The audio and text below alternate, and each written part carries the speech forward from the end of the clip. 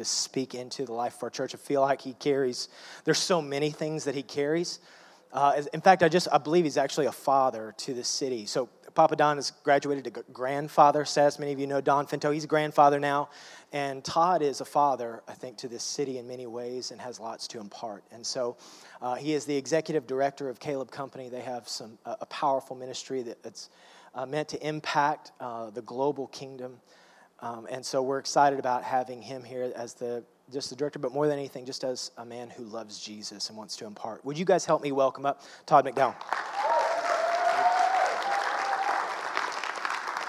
Okay. Hallelujah. Well, I've had the privilege of being able to come to New River years ago when it was meeting in a theater in Franklin off Murfreesboro Road, right down there, and actually preached one morning there, and I just experienced there's a sweet love in this church that's been here from the very beginning. And I remember actually before I moved to Nashville, I came to visit Don thinking, would someday we be called as a family to live here? Because I knew God had called me to walk with Pastor Don Finto. And so he wanted to introduce me to his friends, and so I met with different elders and different leaders and different sons, and one of them was Michael W., and he just said, this is someone I'm walking with. I want you to meet Michael, and I want Michael to meet you. So I remember we had met at a Starbucks, and so good to see Debbie. And I remember just kind of like the whole YWAM thing, and that's my classic question is, what's your passion? And, and I have known Michael from a distance and everything and loved his music and went to a concert when I was in high school and, when he was dancing around the stage, and it was like, man, U2, Michael W. Smith, that was my thing back then. But I asked, what is your passion? And he said, my passion is to release identity that this generation are son and daughters of the King. Yeah. His passion wasn't to write songs or preach messages or, become famous. His passion was to release identity to a generation. And so what I'm bringing this morning, I believe, is an alignment with the core foundation of this body. And the father, Michael W. pioneering this under Papa Don. And Papa Don carries that fathering role. And it's amazing in a family, psychologists have found that fathers actually shape the identity of sons and daughters more than mothers. How your relationship is with your physical father in many ways determines how you see yourself.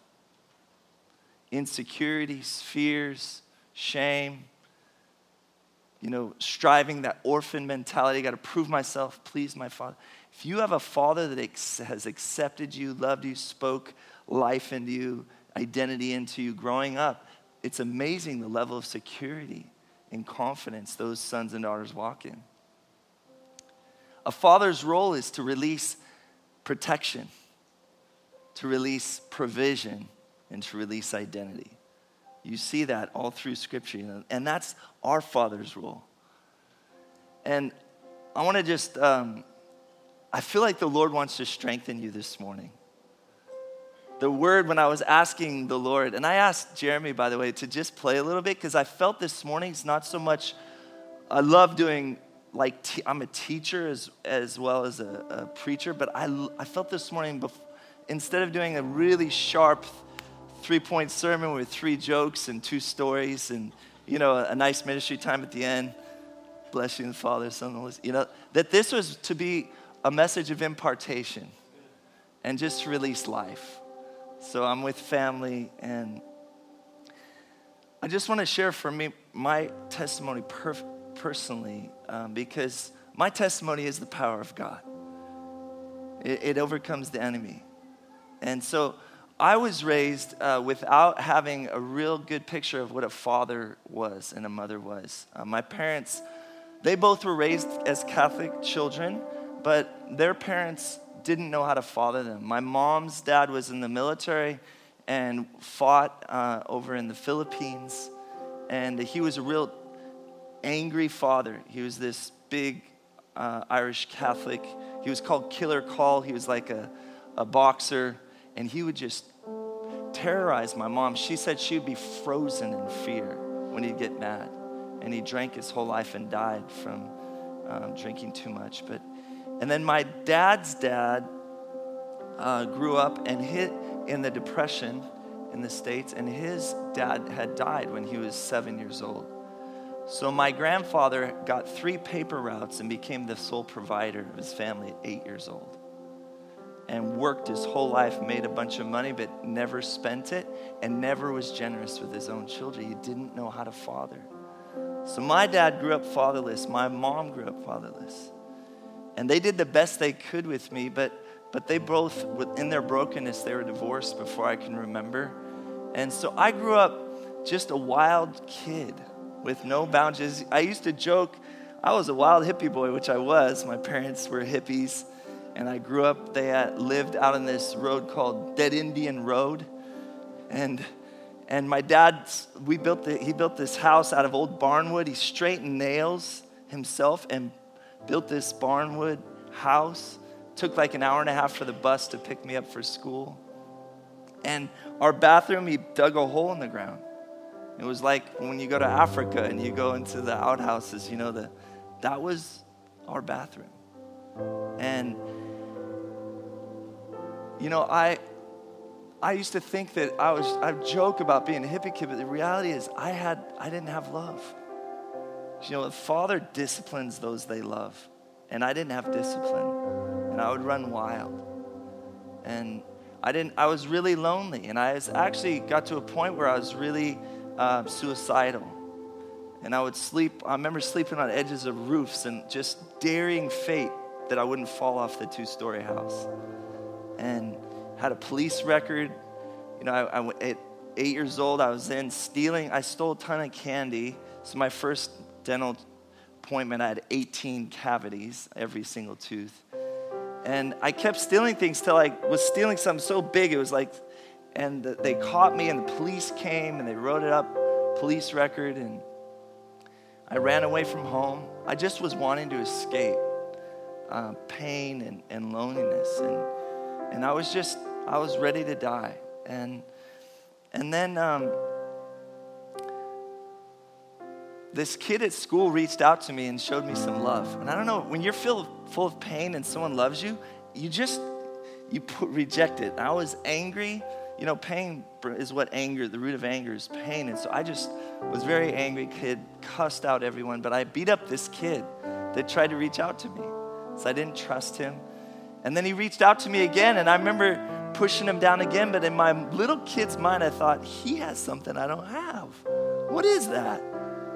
And at the same time, the enemy had free reign in my life. My parents were smoking drugs, marijuana, and I joke my bar mitzvah was getting handed the marijuana clip when I was around 9 years old with my dad's friends, and I just smoked it and felt like, whoa, I'm like my dad and his friends.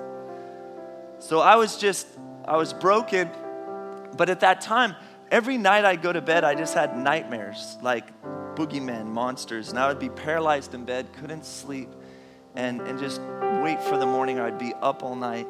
And this one night, this screen went blank. It was just white. And I saw this picture of this beautiful park, and it was Lithia Park in Ashland, Oregon. And I saw myself swinging on this swing, and it was like this picture of peace and joy. And all of a sudden, I just saw this light, and I just felt peace. And I've never had a nightmare since that night. It was like Paul. God just crashed into my world for no reason except he's a good dad. And I told my mom, I saw this light and all this, and she was really into New Age, and she was like, all our New Age friends gathered around me. I remember them all asking me, what was the light like? And, this all the thing. And I remember as a little kid, I started analyzing life, and I was like, Mom, what's the meaning of life? Why are we here?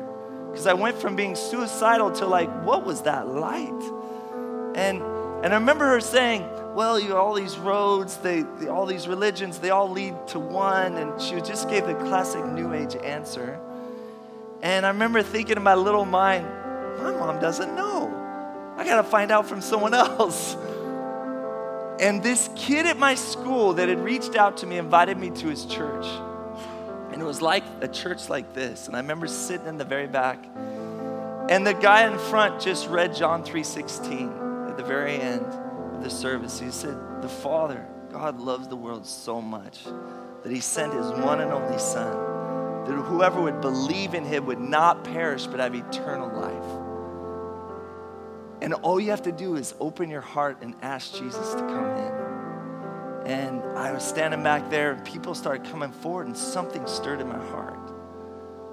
Like, this is what I was looking for. And I was not going to come up.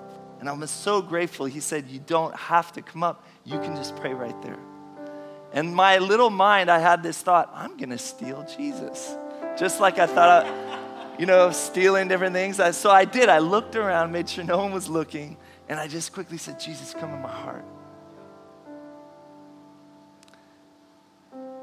And he did. I felt this thorn of pain, like a nail just pull out of my heart that I didn't know was there. And I felt this love that I had never encountered, this Father's unconditional love pour into my heart. And that was the beginning of my transformation.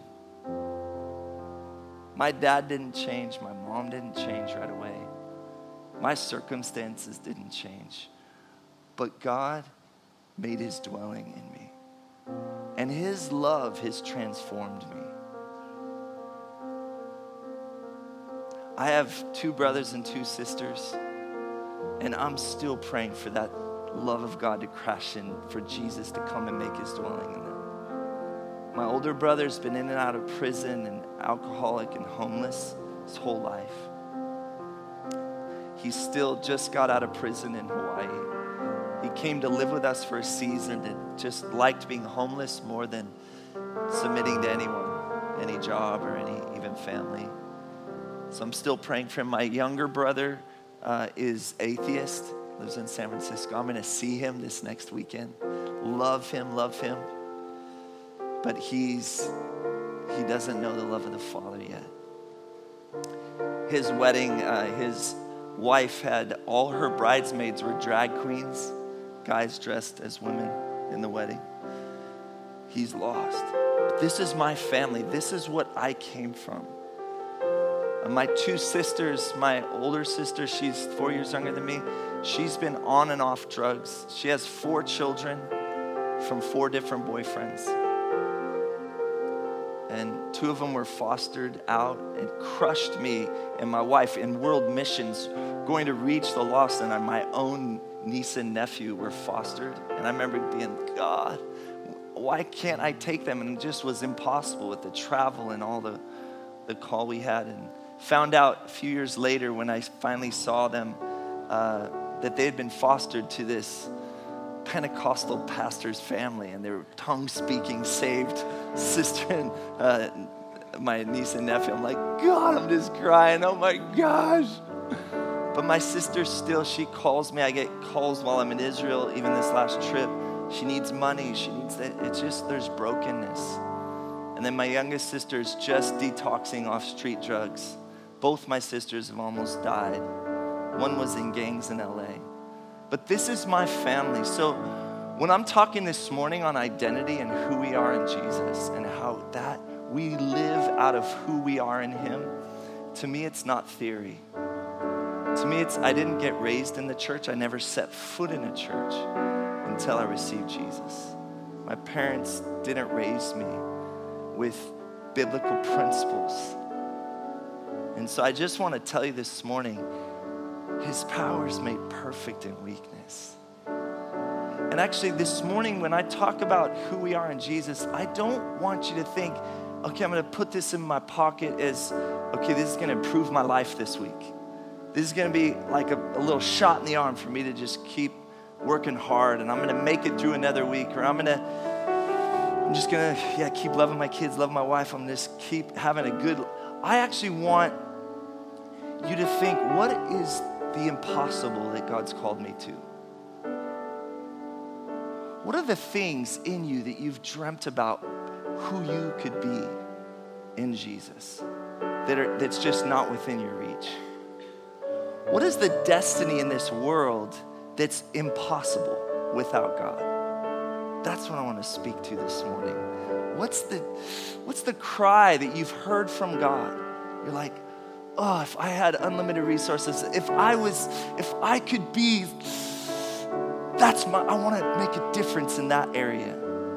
So I don't believe Scripture, and I don't believe the life of Jesus in us is just to give us a better life. I believe it's to cause us to be transformative in every sphere you walk in. It's resurrection power. It's not just can we survive, it's how can we thrive. It's not just can I live, it's how can I abound in every good thing, having all that I need. I want to raise your faith this morning. Caleb and Joshua walked in a land with giants and impossibilities. But they didn't look at their circumstances. They didn't look at the impossibility. They looked at God's word. What did God say? He said it was a land flowing with milk and honey. He said it was a promised land. That we have fields we didn't plant, homes we didn't build. That's what we see. So this morning as I share, I want you to see with eyes of faith. You will never walk in what you do not believe.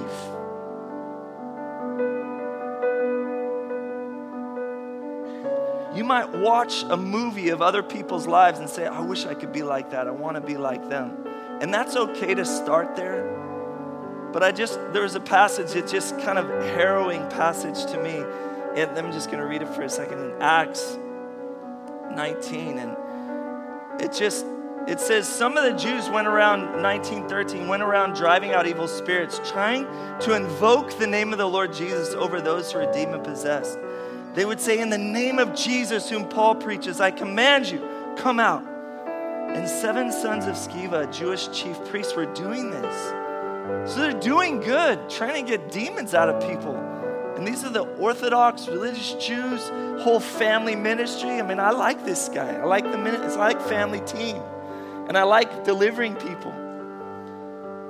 But one day the evil spirit said to them, Jesus I know, and Paul I know about. But who are you? Then the evil man, the man with the evil spirit, jumped on them, overpowered them all, gave them such a beating. They ran out of the house naked and bleeding. Sometimes we live our life like, okay, I know Don Finto, and I know this is how he lives, and I'm going to just copy what he does. That's not good enough. To have superhero Christianity where we have these superheroes and we talk about what they talk about. We do what we hear them do. Who are you?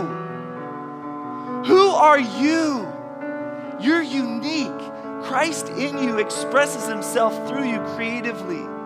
You're made individually in the image of God. There's no one else in the world made like you. And Jesus in you manifests himself uniquely like no one else. It's like you have this flavor. You have this, it's like we're all these tea bags. You know, we have unique, dried, beautiful, I forget what tea's made out of, leaves and different, berries or whatever it is. We all have a unique flavor. That's Ephesians 2:10. We're God's poema, his handiwork, his masterpiece. And you add the water of the Holy Spirit, the presence of God, and what you manifest is a fragrance that's like no one else. God wants the original. So I just want to challenge you this morning. You're unique. We all need you to be you. The Heidi Bakers are taken, the Bill Johnsons are taken. You carry a unique fragrance of the Messiah, fragrance of Christ. So this is a story that you can read about it. It's one of the rabbis in the 2nd century after Jesus, and he was actually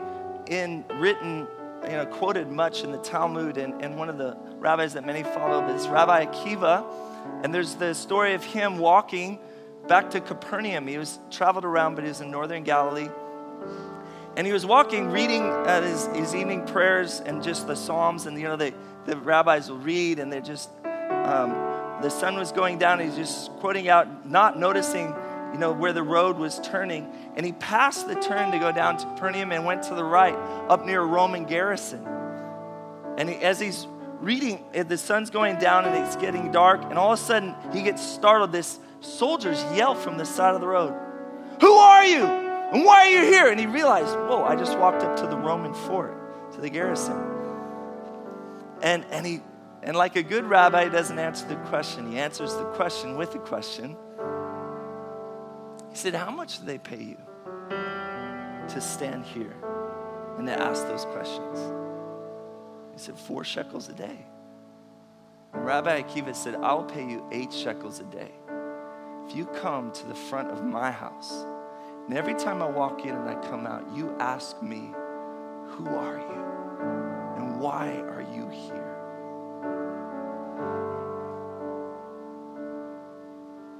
It's the most important questions. If you know who you are, then you're going to walk in your destiny. Not who someone else is.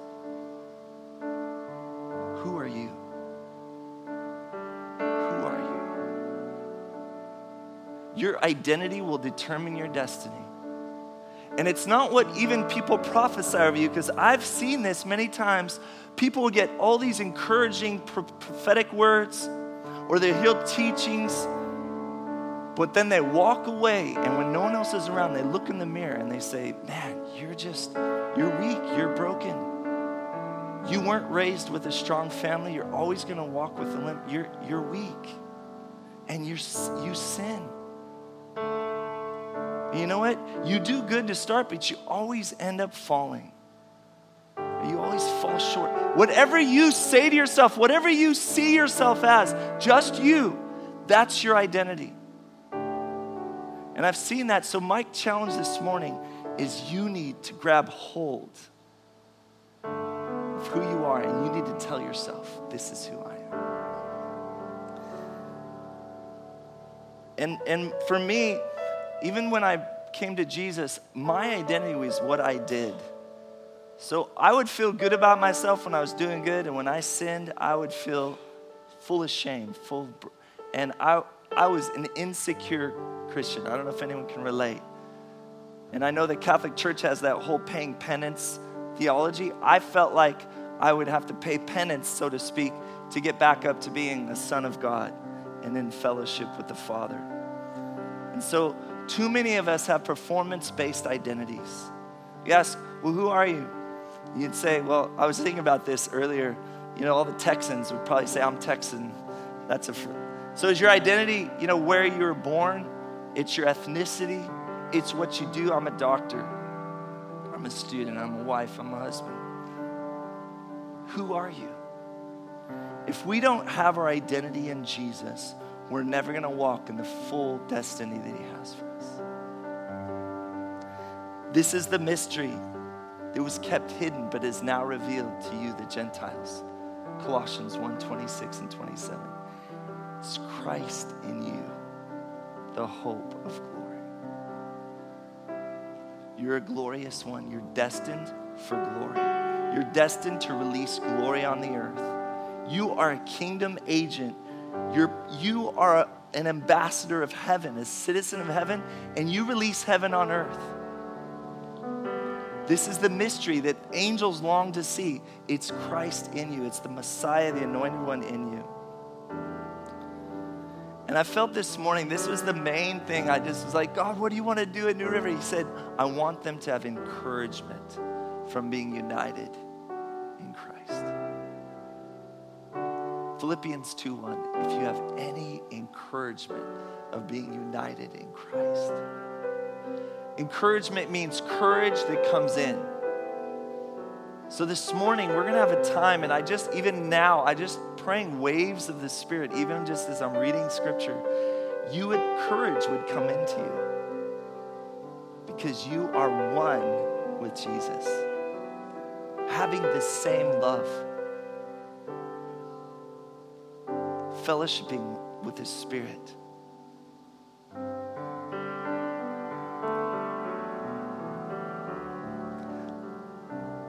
one of the examples, my favorite examples in Scripture of identity and not walking, like my testimony is, my destiny is not based on my past.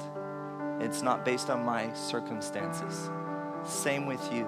Doesn't matter what you go through, really, your identity is not determined by your circumstances, good or bad. Because otherwise we get proud or we get full of shame. We're to walk as confident sons and daughters no matter what's going on around us. We are to be ones that change the atmosphere when we walk in a room. Do you know, I heard this, Bill Johnson said this, he said the person in the room with the most hope has the most influence in that room. I pray you get filled with hope this morning. David was one of those. David was one of my all-time heroes, where, think about David. What was his lot in life? He even says, I was born in sin. Most likely, he was put out in the fields. They wouldn't show, Jesse wouldn't show his children. David wouldn't be included when they'd have guests over. There was something shameful about David. Most scholars believe that his dad had an illicit relationship. Even David's hair is made note of. He had different color hair, most likely, than all his brothers. It said it was ruddy, it was red. It was a redhead. So, then the Samuel the prophet comes to anoint the king, to David as king, but he doesn't come up. He's way back in the back. He's rejected. So David's whole identity was shameful. He grew up a life of rejection, dishonor. And then when he got anointed, his brothers were super jealous, and he had to go deliver lunch to the front lines. And you see his brother like, what are you doing here? Get back to dad. Who do you think you are? And all of a sudden he hears the most terrifying enemy, the strongest, I was just thinking about like WWE, some big, it's like, whoa, 7 foot, The Rock or something. And you hear Goliath despising and ridiculing all the army of Israel. And somehow David knew who he was, not based on his status in his family and the way he's treated by his dad, but based on his relationship with God. All his hours of worshiping and being in God's presence transformed his identity. So I want to challenge you. You can be Davids in your generation in any circumstance. What was David's response? He knew who God was. He knew who he was in God. And his response is, who is this unclean, uncircumcised Philistine? He's not scary. We're the children of God. Who are you intimidated by? What are you intimidated by? What's the strength of the world that is pressing in around you? What are the circumstances that are overwhelming? I believe this morning God wants to fill you with courage from being united with Jesus. I love some of David's words, With my God, I can scale a wall. With my God, I can advance against the army. Think about David's life. He becomes king. He has to fight battle after battle. His whole life he was fighting, and so he couldn't even build the temple. God said, you have too much blood on your hands. He didn't have an easy life. He had to fight his whole life. And then he raises kids. And his son Absalom rebels against him, turns the nation against him, and usurps him. And takes all David's concubines and shames his dad publicly. And he has to run. First he runs from his first mentor. I missed that. Saul, his first mentor, tries to kill him. Think about David's life. He had a hard knock life. Most of us don't want that life. We don't want to have to run. We don't want our mentors to turn against us in jealousy. We don't want our sons to rebel against us and try to undermine our whole reputation. That was David's life. He did not have an easy life. In our minds, it would say he had a bad life. just in world standards. What about his son Solomon? Solomon never fought one battle. Because his dad kicked everyone's rear end this whole life. Solomon was most likely the most wealthy man in world history. All the wealth that came to him and all the gold that's recorded in Scripture, it's billions and billions of dollars. He had, think about the world's standards, women, cars. He had more wives and concubines than anyone that I've known. 300 wives, 700 concubines.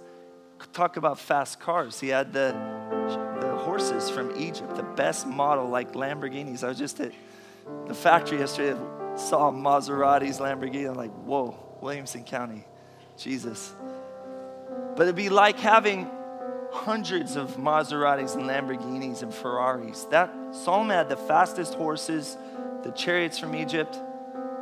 They had to build a whole thing by the temple, which is called Solomon's horse stables. They re-outfitted the temple just to fit all of Solomon's fast cars. They had a whole hill that still to this day, it's nicknamed Solomon's Wives Hill. Think about his life. In the world standard, he was the creme de la creme. He had the best life. Never fought a war. Everyone around the world thought he was the wisest man.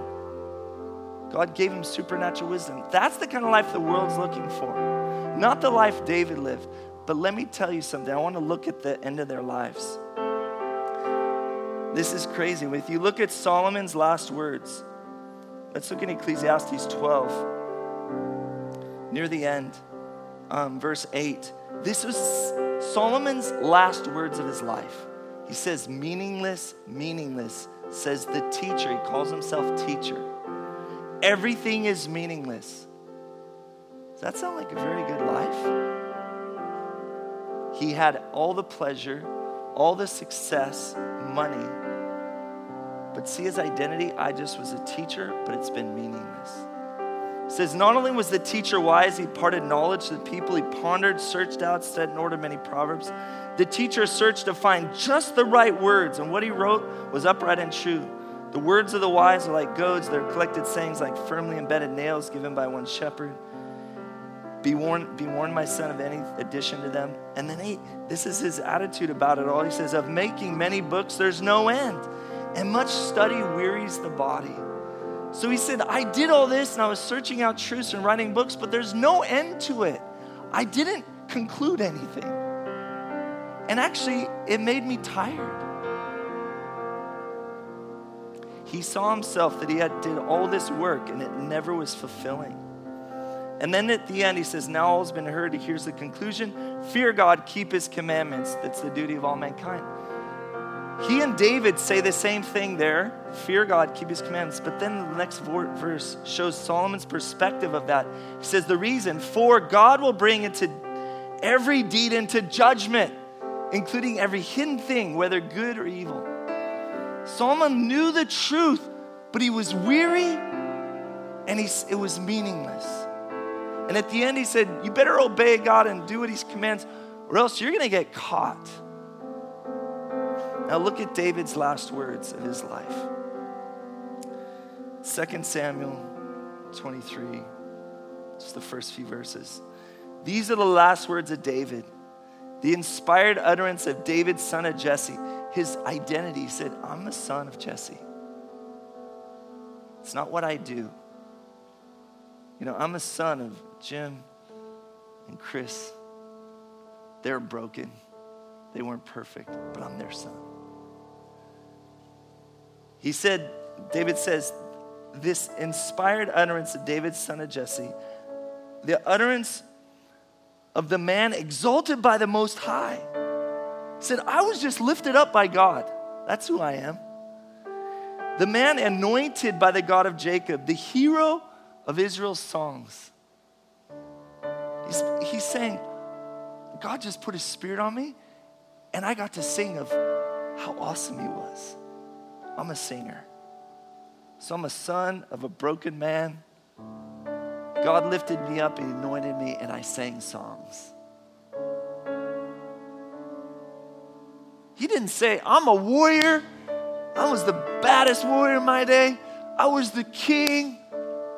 He didn't give his position. He didn't talk about how great he was and what he accomplished. He just said, I'm a singer, I'm a worshiper.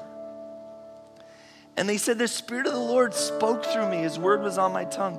The God of Israel spoke. The Rock of Israel said, and this is the same, when one rules over people in righteousness, when he rules in the fear of God. So he's talking about we need to rule in righteousness and the fear of God. Similar like Solomon. But this is what he says. This is his identity. He said that man, and I think he's looking at himself, that man's like the light of morning at the sunrise. On a cloudless morning, like brightness after the rain that brings grass from the earth. If my house were not right with God, surely would he not have made with me an everlasting covenant, arranged and secured every part. Surely would he not bring to fruition my salvation and grant me my every desire. At the end of his life, David said, God arranged and secured everything. The mess in my family, he worked it all out. And he satisfied every single desire I had. That's my prayer for you this morning. That you would have the identity, that you'd walk in perfect fulfillment, no matter what your circumstance, no matter what brokenness. Amen. I want to just ask if you could stand up for a second. I'm going to just read some scriptures. I'm going to ask the Holy Spirit to come. I was asking the Lord, okay, what do we do about this? And the Lord just brought to my mind Ephesians 4:22-24. It talks about that we need to be renewed in the attitudes of our minds. So it all starts with how you think. 2 Corinthians 10:4 talks about we have authority to tear down strongholds in our minds that oppose the knowledge of the Messiah. So 2 Peter 1 says we have divine power to participate in his divine nature. So I'm just going to believe right now the Holy Spirit to release divine power. So Holy Spirit, we ask for you to come.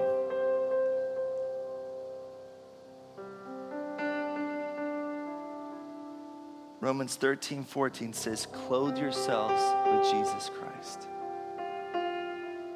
I just want to, in your minds right now, I just want you to picture putting on the clothes of Jesus.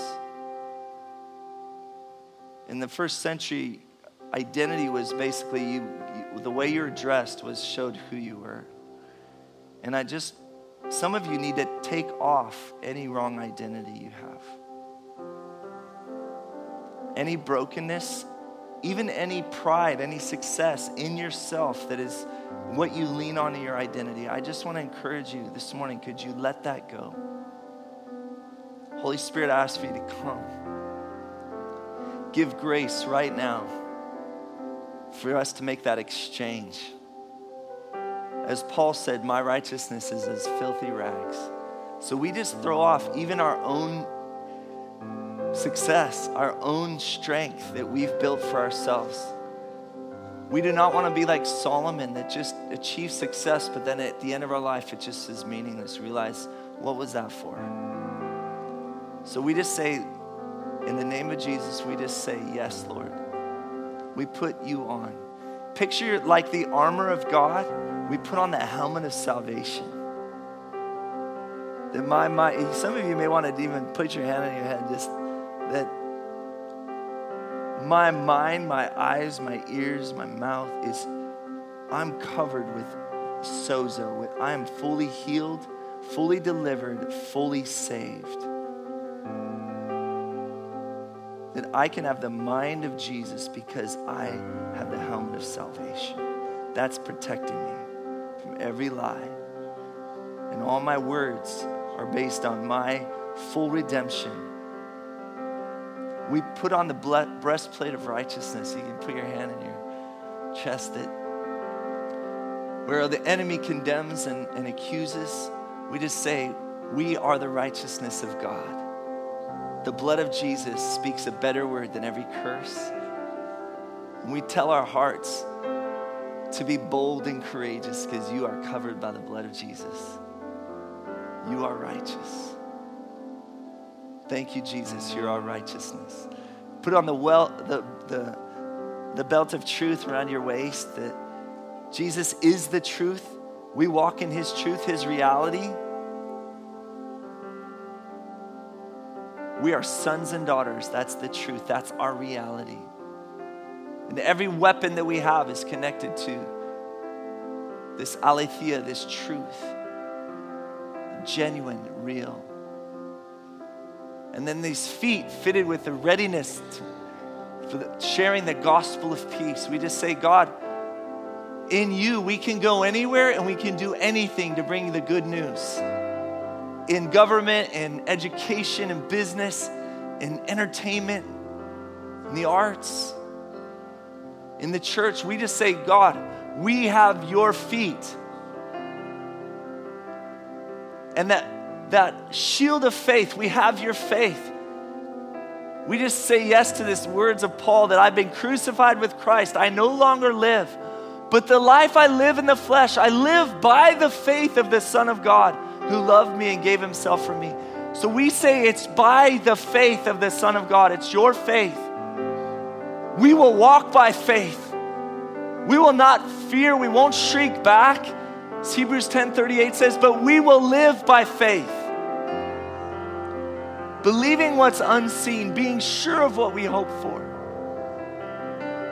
So release that identity that we are called. We will walk in your faith. And the sword of the Spirit, the word of God, we just say, Lord, we grab that sword. Say, we're not weak. We're not defenseless. But we can take back what the enemy's stolen by declaring who you are and who we are, whose we are, but bringing your word. Lord, I pray for an impartation of Caleb's and Joshua's this morning to boldly take back what the enemy's stolen.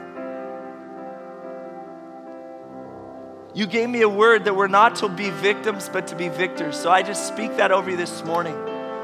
Victims they always are needy and just need one more thing and need. Victors are ones who advance. So I just pray there's no longer a hospital mentality of I need. But there's this shifting to say, what can I take? Give me a mountain, God.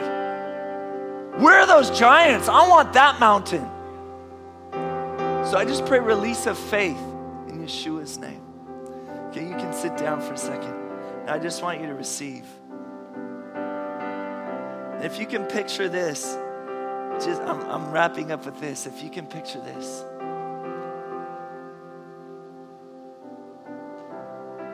Paul said, with unveiled faces, just close your eyes and try to look. Look to the throne, look to Jesus. You don't have a veil.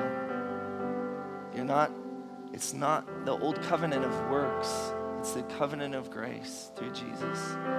With unveiled faces, look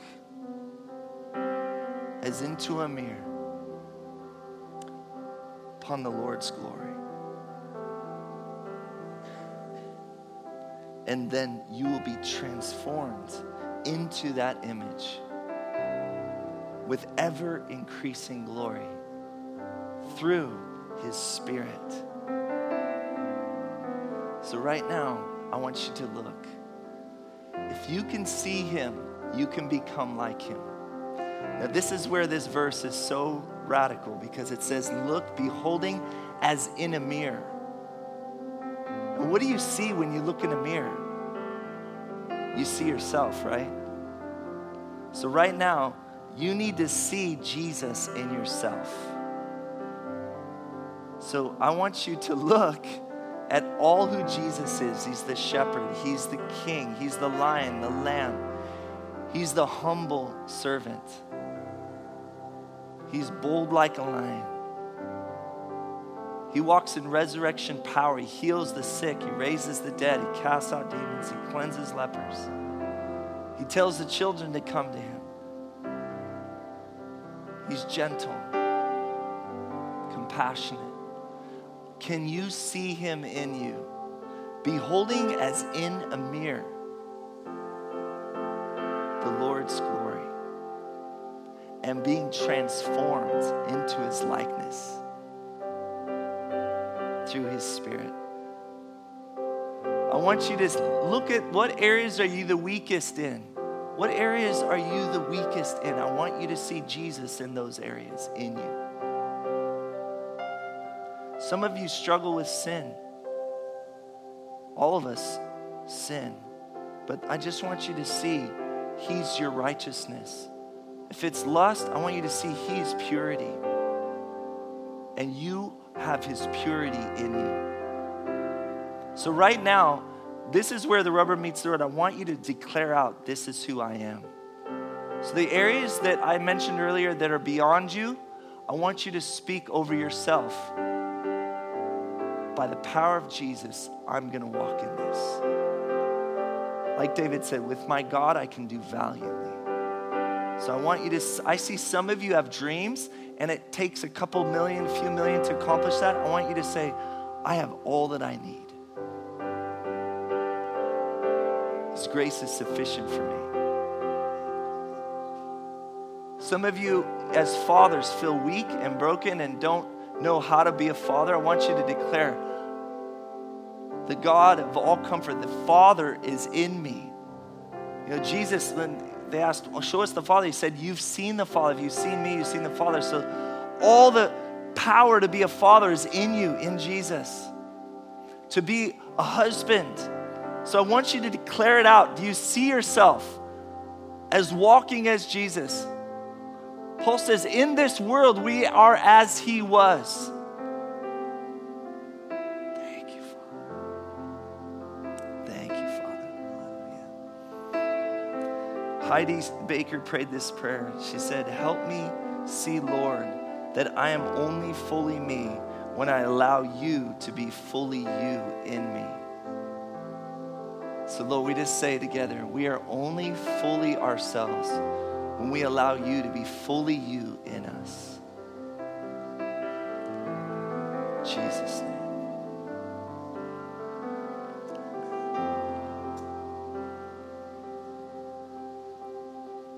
So thankful for this chance. In fact, God, would you just say thank you to Todd?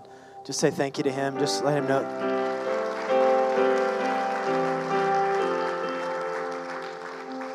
You probably just need to hug him. I don't know. It just says you got something imparted to you. It's so powerful. The prayer is, as he said earlier, is more than just a truth that we hear on a Sunday morning, but there's something we're living out of. So maybe the best way to put this is have an expectation when you open your eyes Monday morning. The Son of God is there, ready to impart to you, to speak life over you, over every moment and over every turn, over every issue or problem. He's just right there. And that we would walk in that because it's who we are. Carriers of the creator of the universe. Come on. In the back, you're going to have an opportunity to hear more about Caleb Company, their ministry. And they have an opportunity. Their ministry is actually we're asking God to open up the eyes of Israel, open up the eyes of the Jewish people to know Jesus as Savior. And the promise from the Bible is this, that when they do, the world's going to blow up for Jesus. That's the promise. So that's what this ministry is about. It's actually a global ministry starting with the hearts of God's people in Israel. So if you want to know more about that, they have a table at the back. Don's book back there, Your People Should Be My People. If you don't even understand like what's Israel and how does that work, just read the book. It'll tell you everything. So the book's back there. You can get it.